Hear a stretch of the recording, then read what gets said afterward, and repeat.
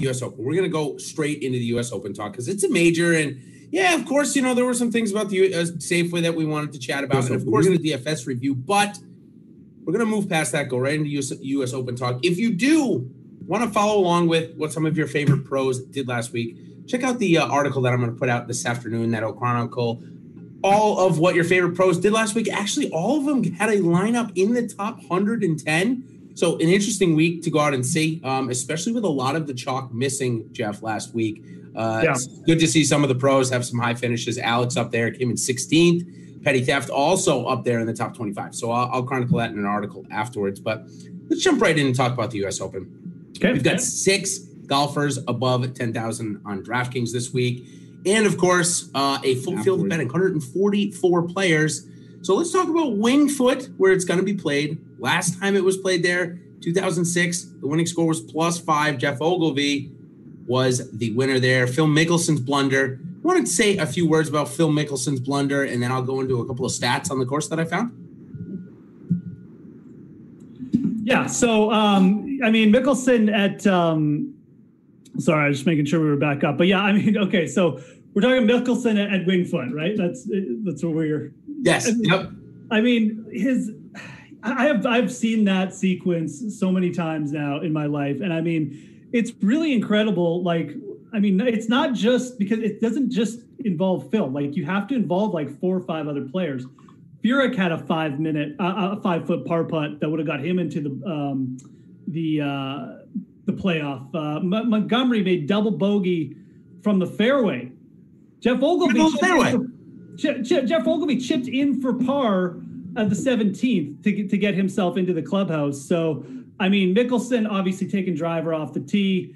I think his real mistake was probably going for the green on the second shot where he clipped the tree, came down. If he chips back into the fairway, he doesn't make par, but, a pretty easy bogey from there, probably just got to find the green. So, Mickelson's blunder at Winged Foot it's not Van de Velde-esque, but, it's right up there. The thing I always say is, you have to include other people in it because I think Colin Montgomery's mistake was probably worse in that spot, and Ogilvy obviously had the career chip in there. So just a crazy sequence of events last time we played Winged Foot, and I think it's very. I think it's a very good moniker of what to expect this week at Winged Foot. Expect crazy stuff to happen because this course is so hard in so many different ways. The rough, the fairways, skinny fairways, and then the greens here are, they're like Augusta on steroids, I think, just from having looked at them and from having read. So it's going to be crazy. I think you're going to see lots of crazy stuff happen again. So. Yeah, par 70, 7,500 yards. So I guess in a way, the par 70 is similar to Harding Park, but it's 300 yards longer. And also we have some history on how hard it really has become. So I'll give you a couple of stats that I found from the 2006 tournament, which, take it with a grain of salt or don't. Maybe it is somewhat attributable. Now, again, we've had 4 U.S. Opens played here at Winged Foot. But again, it was redesigned in 2013 through 15 by Gil Hant, who, in my opinion, might be the best golf architect. Yeah, there we go. That was a little better. Architect out there in the world. And it was a Tillinghast original design. So you've got 2 of maybe the best of all time. Certainly Hants of our generation and Tillinghast of the generation before us. Just a great course. 50% of the fairways. And because of the long rough, we got 3.5 inches on the first cut. And then it goes up to 5 inches, just 6 feet wide. So 2 yards wide. You're going to go from 3.5 to 5.5. Just incredible. You will lose some golf balls in that rough this week. That's going to make about 50% of the greens being hit. Yep. And then it doesn't stop there, though, Jeff, right? When you get around the greens, some of the rough around there looks like it's 6 or 7 inches long. It's going to be really difficult, which is going to lead to an over par cut. It was 10 over par in 2006. Yeah. Can you think it's going to get to 10 over par this year? I can't imagine it will, right? I don't know, man. I really, really I don't think that we're being building it up to be something it's not here. I really think this is going to play ridiculous. Again, from everything I've read, like you said, obviously we've already seen the pictures of the rough here, but you look back, this golf course has gotten beefed up, like you said, from the reconstructions and stuff like this. This isn't the same golf course from 2006. It's longer. It's harder. I mean, there's literally one. Okay, they do have a drivable par 4. It's also got the skinniest fairway on the course and a skinny little green. Like, this is no means a birdie hole. I mean, I could see the drivable par 4 playing over par for the week. And then you have one reachable par 5. The other par 5 is probably going to play over par. Like, I am almost 100% positive the 630-yard par 5 will play over par. It's a severe dog leg, I think, to the left. And again, 630 yards. Like, you just have to get in good position just to be able to make a good layup, like, on that hole. So I don't know where these guys are going to make birdies. I'm expecting a well over par. Like, if it's not plus 10, it'll be approaching plus 10. And then, Jason, it's cooling off on Friday. Like, the temperature is going from like high 70s to like low 60s for the highs. Is that like that? I mean, that's brutal. Like, I hate playing golf when it's cold. And I mean, yeah, these guys are pros, but they're going to lose some distance as well. It's going to be rough, man. Like, it is going to be, I think you're going to see like a +5, +6 winning score again. So I'm really looking forward to it. The players probably aren't. Yeah, I totally agree. And just to go on and mention the 600-yard par 5, granted, there's some people that will be able to reach it. But in terms of how it played at Harding Park a couple of weeks ago, there was a 607-yarder. There was a good amount of birdies there. Not a lot of eagles, though. So maybe average about 40 birdies around, somewhere in that range, depending on. And I mean, but that's one other thing about Winged Foot is, like, it's not as straightforward as TPC Harding Park. There's more dog legs. There's a lot more dog legs on the routing. So it's gonna make I think birdies just, again, it's just like every hole just looks hard. So. Yeah, it sure does. And it'll be interesting, too, I think, on a different perspective on what the ratings are going to be like, how many people turn in. And now we still got plenty of money to play for on the DFS sites, of course. But with NFL back, it may take a little bit of a backseat than it normally does. So if you're here joining us for the golf, we certainly appreciate it. But if you want to get in on the NFL action, we've got a great little promo going on for you. It's called the NFL Red Zone, where you're going to get 50% off your weekly NFL pass. So sign up today for an Awesemo Plus NFL weekly pass for 50% off when you use promo code Red Zone at checkout. That is all capitals. That's $750 a week for Awesemo Plus NFL. This gives you access to all of Awesemo's leading player projections, ownership projections, top stacks, and more NFL DFS. And I can tell you that our producer behind the glass in a single entry contest used all of these tools to come in third place, a nice $10,000 score for Nolan Kelly there. So definitely come in and join us on the Awesemo Plus site today. And Jeff, we've got even you joining in on some of the content, right? Yeah, absolutely. For NFL, I mean, do a strategy show on Saturday. You can catch us out on the Awesemo YouTube channel. You can check out the From the Slot article. I highlight some of Alex's top plays from his model and stuff like that. You know, it's a free article. Obviously, can give you a taste of what's available on the site, but definitely recommend checking out all the site's tools. Lots of flash deals coming up and stuff. So, yeah, definitely check that out after the video. Yeah, absolutely. So let's go on and talk about maybe some of the golfers that'll help you win the $1 million on DraftKings this week for golf. It's a $100 buy-in, which, you know, maybe a little bit of rich for some people's taste. But, hey, there's only 23,000 entries in there. So that's about a quarter of the entries it takes for the $20 Millionaire Maker. And, of course, we've got our first clicks and bets coming up as well. So, Jeff, let's start off with some of our bets. In the U.S. Open, 144 players, maybe a couple of people we have never heard of before. Who did you gravitate to? And, of course, maybe tell us if you had anybody prior going into it, you know, maybe some futures bets. So, I mean, I did have one futures bet and one main futures bet, and that was on Patrick Reed. And I've been targeting Patrick Reed for this event for a bit. A couple things. He's just a really good East Coast player. He won at Liberty National last year. He's won at Bethpage Black in the playoffs. Another Tillinghast design, or at least he was like part of the design of Bethpage Black. So there's some synergy there. And, you know, I look at this course again, you know, it's going to be rough for everyone. And I just think of a guy like Patrick Reed. It's going to be his 7th U.S. Open, or 6th or 7th. You know, he's made the cut in all of them. He's got multiple top 15s, T4 at Shinnecock. Great putter.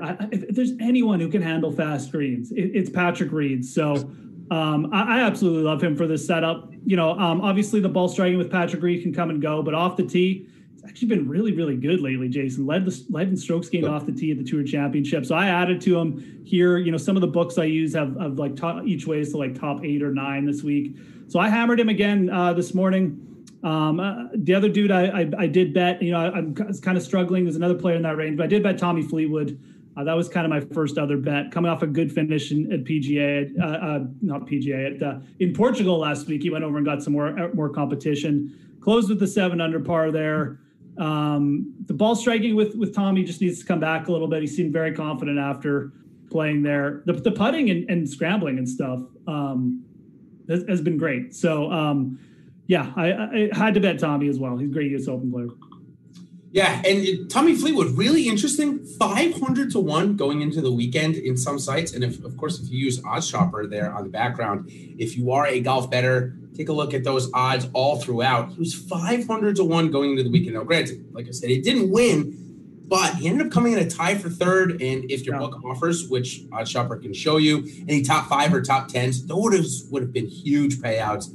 So I guess that means that him coming in at 40 to 1 and having that good weekend, is that what drew you back in, or were you targeting him even before that flash of form, excuse me, look at me combining those words, flash of form going into the weekend here at the US Open? No, I honestly, I'm not sure if I would have bet him if he hadn't played. I think it's very self-aware of him, though, which I really like. I mean, I think he knew that his ball striking wasn't consistent enough, and he had a little break, and he's like, I got to get in more competition. And you read the interviews with him. I mean, he was working on some things, and the thing I really liked, and this is kind of what sold me on him, is he went to Portugal to work on things for the US Open. He didn't go to Portugal to win. Nope. He was playing every shot, like just working on stuff for the US Open. It obviously really worked out well too. So I love it. It kind of reminds me a little bit of, Molinari playing in a little weaker field event before he won the Open Championship. That's kind of what drifted back into my mind. So I absolutely love the lead up. We'll see if it amounts to anything, but that is kind of what sold me on Tommy this week. Yeah, I think it's a great call, especially the fact that he knew everything was really bad, and it looked bad, right? I mean, not going to lie. His putting was saving him through the couple of weeks, but honestly... And look, he put up some big rounds. Like, he put up a 64 at the PGA. So we have a player still scoring, but not playing anywhere near the height of their ability. Like, that's pretty interesting to me, especially now that he's worked on his weaknesses. So anyways, definitely in on Fleetwood this week. Yeah, a couple more top 20 bets or first clicks for me. This guy, Rasmus Højgaard, let's talk about him for a couple of minutes. He's coming in at 550 to 1 on a top 20. Now, this is going to be his first major. He's 19 years old, but man, he's been almost unstoppable on the European Tour since coming back. A win, 3 or 4 other top 10s. What do you make of this guy? Is it a little too soon to play him in a tournament as hard as the US Open is going to be? Or do we just throw that out because he's playing so good? Yeah, there's a lot of people who are going to be. I'm interested to see the ownership on him, man. Everyone's excited about this dude. Yeah, Ben was like, he's like, I never play Scrubs except for Rasmus when he comes over on the show yesterday. I'm playing him. So I mean, if Ben's in, that he's going to garner a little bit of ownership. So I don't know. I mean, I'm not discounting the talent. I am with everyone on this dude. I mean, obviously, just smoking the Euro Tour start after start. I mean, it's all there, but, it's still a young player. I mean, it's such a big difference to come from the Euro Tour circuit over to what is basically going to be like the toughest course the PGA players are going to see all season. 6,800. I think from a top 20 perspective bet, that's absolutely fine. I mean, the price range sounds about good. You probably even find a bigger than that, maybe. Again, go to OddsShopper. On the Osmo site, it definitely like a good tool to use for stuff like that. So, but for me, DraftKings wise, I mean, I don't know. I haven't made a decision yet. I tend to lean away from these guys at U.S. Opens. I feel like U.S. Opens and majors, especially U.S. Opens, where it's just getting your guy across the cut, getting into finishing position is so important. I tend to lean with the veteran players. Guys coming in with like really solid form who have played the U.S. Opens before, not younger players. Yeah, he's in good form, but hasn't seen a U.S. Open setup. I think experience is so important in these kind of events. So I'll probably lean away from him on DK. Maybe I'll look for him for a bet or two, but I think he's probably better just as a pure betting upside than a DraftKings play. Yeah, a couple of other names that I think stuck out to me a little bit in terms of the odds. Well, first, maybe just a observation. Xander Schauffele, using Odds Shopper, looks like he's almost the exact same price, and then maybe even a few books cheaper than Rory McIlroy, or maybe that's not the right exact term there to use, but 16-1 on some, McIlroy 18-1. Get your comment on that. Plus, Bryson DeChambeau 28-1. He has flown away. I mean, I know the form is out of touch since his crazy run after the restart. Then Matthew Wolff 80-1 in some places, maybe even a little higher. I'm seeing in a couple of other ones as well. Just had a top 10 and almost gave himself a chance to win at the PGA. So 3 kind of things I'm giving you there to talk about. Last thing I'll say about Wolff before I turn it over to you. Harding Park was an easier course. Do you think that is why we saw Wolff have a chance to win, and maybe this course toughness will get to the young kid? Or does he have just as good a chance to play well here as he did at the PGA Championship? I mean, look, if he drives the ball and gains like 1 million strokes on approach, he's going to have a chance here. I mean, everyone is going to have trouble around the greens, right? So there's some merit to it. I mean, that price is definitely really, really interesting. I don't think I'm going to go there. I mean, I just picture, I maybe I'm giving too much respect to these greens now, and they are going to be tough for everyone. But, Matthew Wolff, not the greatest putter, and definitely not solid around the greens. I mean, I just feel like there's probably going to be a few too many strokes leaked in that regard, even if he's striking the ball amazingly. So I think the price is fine, though. Like, I mean, even if I'm not sold on him, I mean, I think that the potential is there. And really, when you look at that range, I mean, other than taking a shot on maybe like a veteran player, he still probably has the best upside. So I might not dip into it. I definitely think he's a good, solid DraftKings play, though. We've seen Matthew Wolff. He's got the major under his belt. The major, like competing in a major, is what I mean. Obviously, not winning it. So I'm definitely on him from that regard. I think I like him more of a DraftKings play than an outright. The Rory Xander thing is really crazy. I mean, I don't know. Maybe it's not crazy, but this Xander narrative that like he is just going to win something soon, and everyone is betting him, and his odds just get shorter and shorter every event.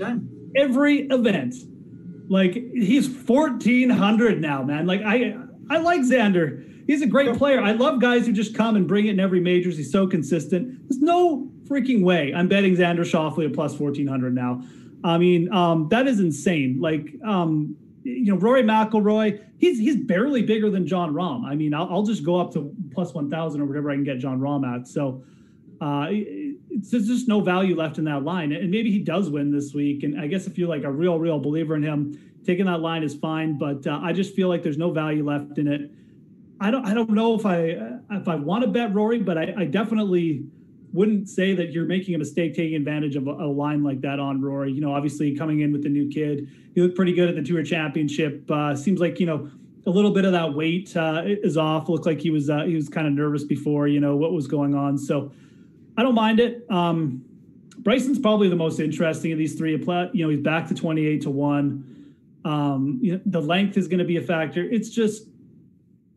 Yeah, he's just been so inconsistent iron play. And I think that the thing that worries me more is he's been inconsistent with irons, and then you have to scramble so much here. So probably just someone to leave off. But, from an odds perspective, getting back on him here, I can see it. Almost 30-1 in some places. Yeah, you got to think. We just saw him, at the Rocket Mortgage be like 4-1. Now, granted, it's not the Rocket Mortgage by any stretch of field or anything like that, but still, it just seems like a far stretch. Another far stretch, 35-1. Patrick Cantlay certainly drifted.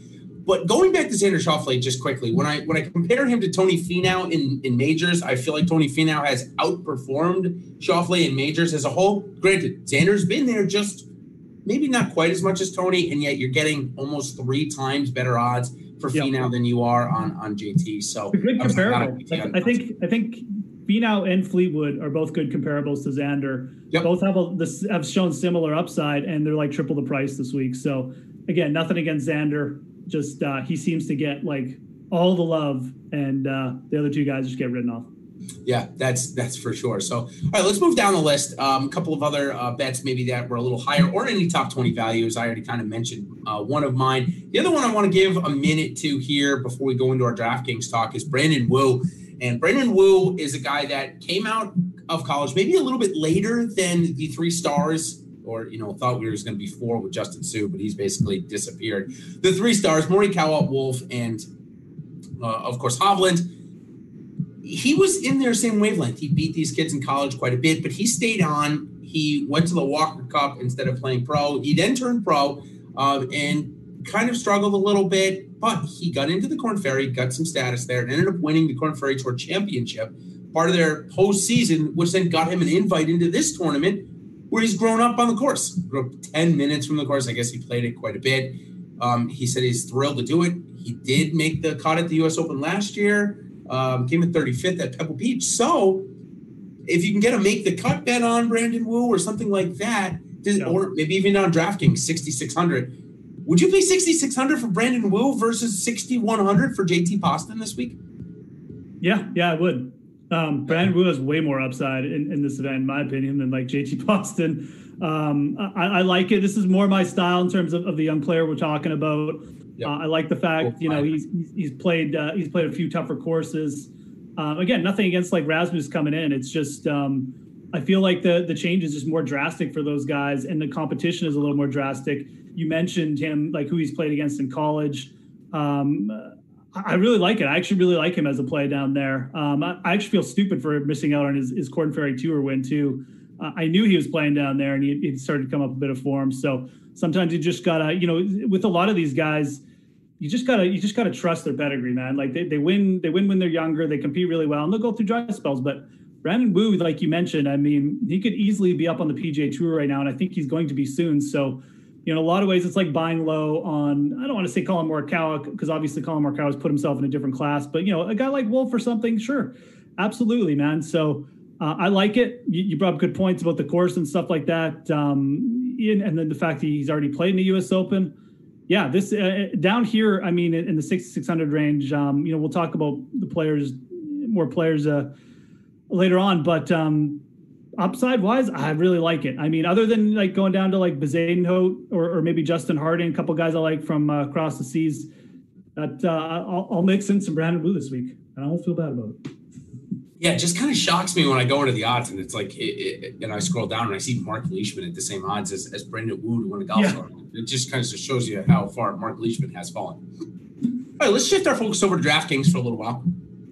I mentioned very briefly that we've got 6 golfers above 10,000 this week, or at 10,000 or above. Colin Morikawa slides in as the reigning major champion defending. Then we got Dustin Johnson at 11.5. So you see DraftKings get a little bit more aggressive, saying that, hey, listen, we don't need to fill a $3 million $20 buy-in. We just have to fill the $100 buy-in, which is already over 10% full, and we're at Monday at 230, 240 right now. So I would see that, have no problem filling. Maybe that's why maybe they were a little bit tighter on pricing. That was the first thing that I thought of, though. Seeing DJ at 11.5, seeing Rahm at 11, and then 4 more golfers above 10K. Do you get the similar sense, Jeff? Yeah, I like it. I mean, we got like tighter, tougher pricing for a tighter, tougher major, man. This is great. Yep. The distance between Rahm and DJ isn't too much. Easily could have just priced up DJ and left Rahm like out there as just like way too good a value and bumped up ownership on him, but now they're close. Mm-hmm. You're gonna have to make a decision there, and other players. Yeah, I mentioned Schauffele's popularity. I mean, he could even been priced up a little bit more. He'll probably get a little bit of ownership, but you still have Rory down there at 10.5. I mean, people still like to play Rory, so he's a little bit cheaper. I like the decision there. I just feel like it's gonna be fairly flat. There's no dude who's going to get like super insane ownership. I think you'll get really low ownership on Bryson. But, you might have to look there. There might be a couple of guys in the 8K range that get up there, but I like it. I mean, I don't think it's going to lead to crazy like concentrated ownership where, you either just got to eat the chalk or just fade someone completely. So it looks good. It looks good to me at first glance too. So 2 questions then built in. One, if you had to pick, if you're making a lineup and you really would like to do a more balanced build because you don't want to put in JT Poston and Richie Werenski at 63 and 6,100, who's your one guy you'd put in right now after seeing opening lineups, 1 and 2?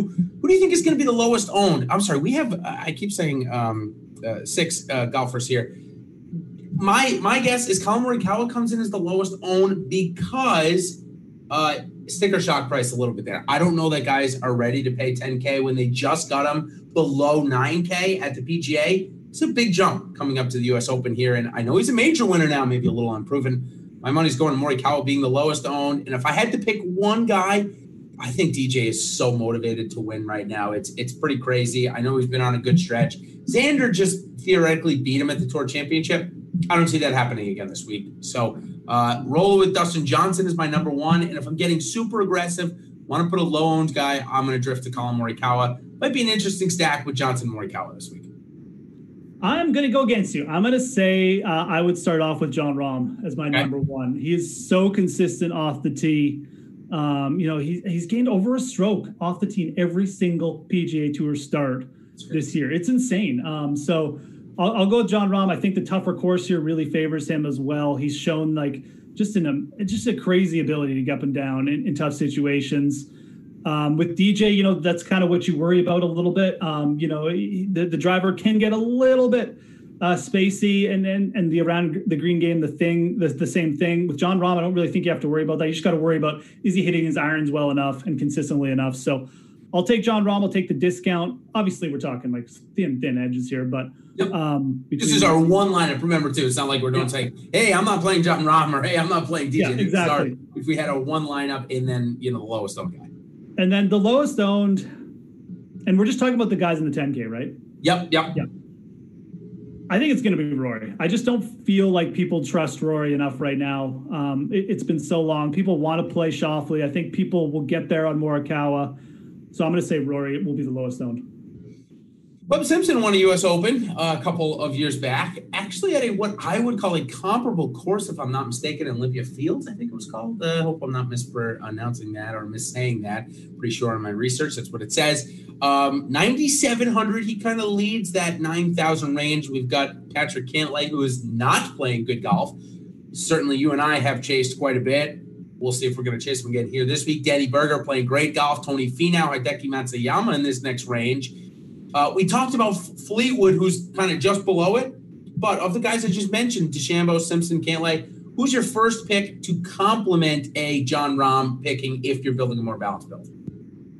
Yeah, I don't have a clear cut winner right now. I mean, for me, it's almost got to be between Berger and Finau, though. Yep. I'm leaning Finau personally right now. I think I kind of am too. I want to really like Berger's chances here this week. I'm just not sure. Just not quite like 100% sold on him. I'm not sure if there's anything that should have me off him. He's actually been really, really good off the tee in 2020 as well. He's had like one bad week off the tee, and that's it. And I think it actually came with the Tour Championship. But there's really nothing that should lead you to say like, oh, Daniel Berger's not good. I just think the course setup here favors Finau a little bit more. He just got that power game. I think he's going to be able to chop it out of the rough a lot. Everyone's going to miss fairways here too, which I think helps a guy like Finau, because he's just going to be so much longer down there. He's got the power to chop it out. So I'm going to say Tony Finau as well. He might end up being the chalkiest up here. I don't really care. I don't think it'll be that bad either. So it's going to be Finau for me as well. Yeah, 144 golfers, certainly okay to play a couple of chalkier plays, because in a sense, chalkier plays in a field like this is likely only going to be 20% max instead of a 30% max. So your opportunity to still make a unique lineup, even playing the chalk, is relatively high. So I just wanted to bring that up. Next thing I want to bring up, wanted to get your take on before we move on to these lower 8K and higher 7K range, and then a couple of darts, is we've been dealing with top 65 in ties, and it has been extremely tilting to get through the cut. It's made the 6 of 6 percentage like 2% each week. I think last week it was even lower than that. Yeah, it's a $100 buy-in this week, 23,000 entries, and it's a top 60 in tie rule. So it's even more, carnage there. Is there a chance, or what chance do you think a person has to win the $100 Millionaire Maker with a 5 of 6 this week? It's in play. It's 100% in play. So too. Yep. Toughest U.S. Open possibly of the last 20 years. I think there's a good chance of that. You're going to have guys like possibly losing DK points on the weekend. Definitely for showdown slates. Yeah. Definitely for showdown slates. And then if you get 5 guys through and they're in good finishing positions, and maybe you get like a a crazy event happening with one of them, like an albatross or a hole-in-one. Yep. Absolutely. I know it is 100% in play. Five of sixes this week are going to look real good, folks. After Saturday or after Friday's round, I almost guarantee it. If you get 6 of 6 through, you'll probably be live in most tournaments, assuming you have, not like, they're all T60 or something. But yeah, absolutely. And with the smaller field millionaire maker, yeah, I could see it. It's 100% in play. And yeah, I mean, it's going to be crazy. I love the U.S. Open for DFS too. So it's always fun. It's always fun for that reason. I think if there was one tournament where I want a really top-heavy prize and there to also be a higher dollar buy-in than normal, it would be this tournament at this course. I think that you're definitely in play here with 5 of 6, especially if you get all 5 in the top 10. I think it just creates a ton of carnage. I think that you're not going to have a week like last week where you have 10 golfers score over 100 points, and if you don't have 2 of them in your lineup, you're totally screwed. This week, I'd be very surprised if anyone breaks 95 total DraftKings points. And I mean, I know we bring up guys like Brandon Wu and like Rasmus and stuff like that, but I think one of those guys, or maybe multiple of them, are going to factor in this week. Like, you're going to see crazy names like that, just shoot 1 or 2 good rounds, and they're going to be huge factors. I think you see it often in the U.S. Open. I think you're going to see it this week. So, anyways, guys, hit the like button for us. Let's see if we can get over 50 for the for the Rasmus and Brandon Wu calls here. Yeah, and we'll give you a few more here to bump up those likes as we go into the 8 to 7,500 range. We'll even dip a little bit lower, as I'm going to throw at you a guy that I just haven't been able to click the button on, but with fairways being so imperative this week and him putting like an absolute god, is Brendan Todd in play for you? He probably should be in play because he's been so good around the greens and mainly just with the putter that I could see it. And again, we talk about the course. You got to hit fairways, man. I mean, Brendan Todd is one thing he does. I mean, he hits fairways, right? So is he going to have holes where he gets absolutely squashed and he hits the rough and he goes like 240 and then he's got to chip out? Yeah, but he's got to chip out, definitely will. Yep. But at the same time, he's probably not going to have as many mistakes where, he takes like 5 strokes around the green or like 5 putts, right? He's going to have probably more 1 and 2 putts than the field as well. So you have to look at it from both angles. Yeah, I think Todd is definitely in play. And realistically too, like you look at Winged Foot from 2006, I think you said Ogilvy did lead the field in driving distance. That's correct. Yeah, he did. Yep. Yeah. But you have Jim Furyk's in contention. Colin Montgomery's not a big hitter. Mike Weir was like top 20. Like as a DraftKings play, Brendan Todd, absolutely in play for a top 20 here. I don't think he's got quite enough firepower to win, but to grind out a top 20, yeah, absolutely, man. He's in play for sure. Yeah, and the thing about Todd is if he misses the fairway, which we know are going to happen, there's not many more people that I would say, okay, we're going to miss the fairway, we're going to take a bogey here. He's the guy that I would put in the top 10 to save a bogey in a situation like that. Because of his short game, he chips it back on the fairway. He'll put it 40 feet away, and he'll 2-putt from 40 feet, where other golfers will miss the green, then end up making a 6 from there instead of a 5. And that double is going to obviously matter. Guys like him and Webb Simpson are so self-aware, too. Like, they know they're short hitters. So when they get in trouble, they're just like, okay, I'll rely on my short game, get myself in a good position. They don't do hero stuff, which you don't want to do at the U.S. Open. So one of the guys that I was kind of excited about to play, and maybe it's good that he's not playing or what, because I thought he was really trending, coming off of a top 10 too at the PGA Championship. He is a withdrawal due to COVID-19, positive tested. It is Scotty Scheffler. I guess we don't really have to talk much about him, but how about his replacement, Brandon Grace? We've seen this guy even pop up at U.S. Opens back in Chambers Bay. We saw him shoot the major record tying low at the British Open, or I shouldn't say British, I'm sorry, the Open Championship. What do you make of his replacement? And sad to see Scotty Scheffler not be able to play this week. Yeah, it is too bad for Scotty Scheffler. I mean, just looking like he was getting some confidence. Probably would have been a factor here. I assume he would have been actually a really popular DFS pick. Yeah, at 8,200, yep. Yeah, and Grace, actually, I talked with Ben on the Live Before Lock show last week about Grace a bit. Ball striking's been fine. Yeah. It was just really, he just had some really terrible weeks around the greens and stuff like that, and on the greens mainly, that had really held him back from like missing the cut and stuff like that. So I could definitely get back on Brendan Grace. I mean, T29 last week. Looks like the ball striking is staying pretty pure. So Yep. If he can just get the putter rolling a bit, and it really does feel like, I know I mentioned it about, Wolf and I worry about the putting, but I really feel like the tougher greens do kind of neutralize some of the advantage that really good putters have, because, the putting is hard for everyone, right? So it could help Brendan Grace. He's putted well in U.S. Opens before too. So I definitely think that, he's not in the DraftKings pool yet. He'll get added though. I virtually guarantee it. He's in the tournament now. So he's in the tournament, right? Like he replaced. Yeah, he replaced Scheffler. Yeah. Yeah, I just wanted to confirm. Okay, that's who he was replacing. Yeah. So he'll be like one of those 1% owned plays, because most people don't even know he's in the tournament yet. So.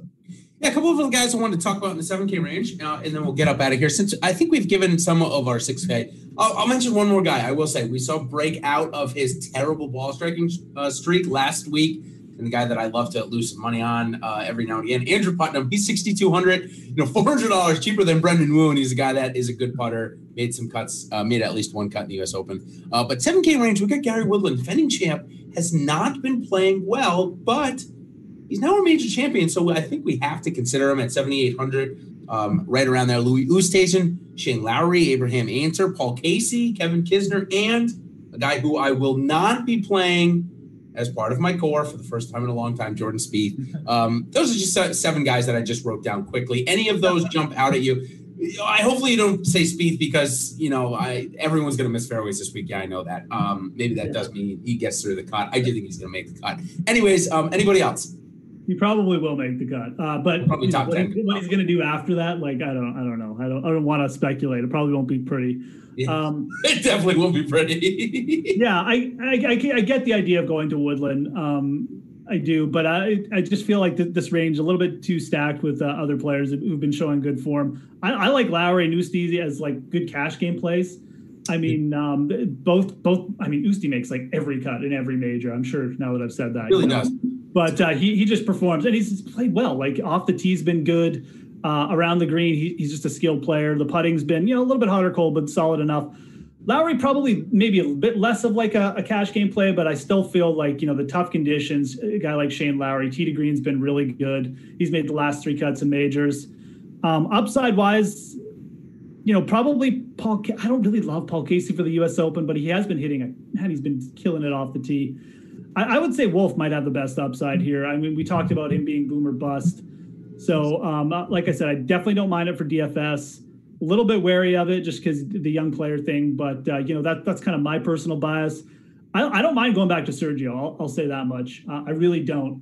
Well, if it's ball striking, if he hits every fairway like he did last week, the putting won't matter because he won't need to make the putts for birdie. He'll just need to tap in for par, and he could be the leader, to be honest with you. It's really, really true. Like I might even consider Sergio for some kind of outright bet. I really do feel like the way he's been killing it off the tee and tee to green, really going to help out here. So he'll be in my player pool. I virtually guarantee it. Here's one that the nappy factor hasn't really kind of hit for him yet either. I know it's been a couple of years now since Azalea's been born, but it didn't really hit in. Maybe it's a little late for that to come. I was always on the train that Sergio, once he got that first major, he would get another at some point. I don't know. I mean, maybe not. The putter has really held him back, but it could all get neutralized this week on these greens. That's how insane the greens are going to be, in my opinion. So really interesting week. I think if you're going to target any type of player like down that people are a little bit down on or in the odds, just really emphasize the incredible ball strikers, because I don't know who's going to putt well on these greens. I don't think anybody does. So. Yeah, it's very unlikely that. Well, I got to be honest, I'm really looking forward to this week. I know it's a little different because we've never had a major during NFL season, but still plenty of good prizes to play for across the industry, and of course on the betting side as well. And we're going to have tons of content coming out, including PGA DFS Strategy Show with Tim and Ben tomorrow afternoon, and then of course Ben and I live on the YouTube channel right here, live before lock, 8:30 on Wednesday night. We are going to have a 6:50, 7 o'clock, somewhere in that range, start on Thursday. So make sure you get your lineups in. Make sure it doesn't have Scotty Scheffler in there as well. But Jeff, lastly, I think it's going to be John Rahm that you're about to say, but who's going to win the tournament? Yeah, I mean, my big call is Patrick Reed, perhaps coming through. Yep. But the guy from the top I would take is 100% John Rahm here. But I'll be ballsy and say Patrick Reed gets a second major. I really do like this the way this is going to set up for him. I think he's just, again, one of the best players around and on the greens and stuff like that, and just sets up so well for an event like this. So I'll say Patrick Reed. But again, asking me from like the top 8 players in the world, yeah, I would take John Rahm this week. Well, I'm going to send you guys off with, if you're not an Awesemo Plus member, $8.95 for the week. Come join us. That's going to get you all of the U.S. Open content, behind the glass, the Top Golfers tool. So if you're just coming and want to make a couple of lineups, that Top Golfers tool is really going to help you do that. Of course, the ownership projections, some of the best in the industry, and of course, mine and Ben's premium articles that give you our entire player pool and our picks for the week. So come join us, $8.95 for the week, the U.S. Open. And we will be back. We've still got a full slate of golf after this, all the way up through the Masters, which maybe we get about 2 weeks off after that. So still 2 months of full golf. And this is where, after this week, maybe the fields go a little bit weaker, a great time to come in and get a leg up on the rest of the field playing, because sometimes they just don't do the research needed to find the guys that'll win. So come out and join us on the Awesemo Plus side. Until next time, everybody, thank you for coming by. And again, Dustin Johnson is going to be backing up the Brinks truck and will throw it in Brooks Koepka's face on Sunday evening. So I look forward to that. Until next time, everybody, thank you. And we will see you on the other side. Cheers.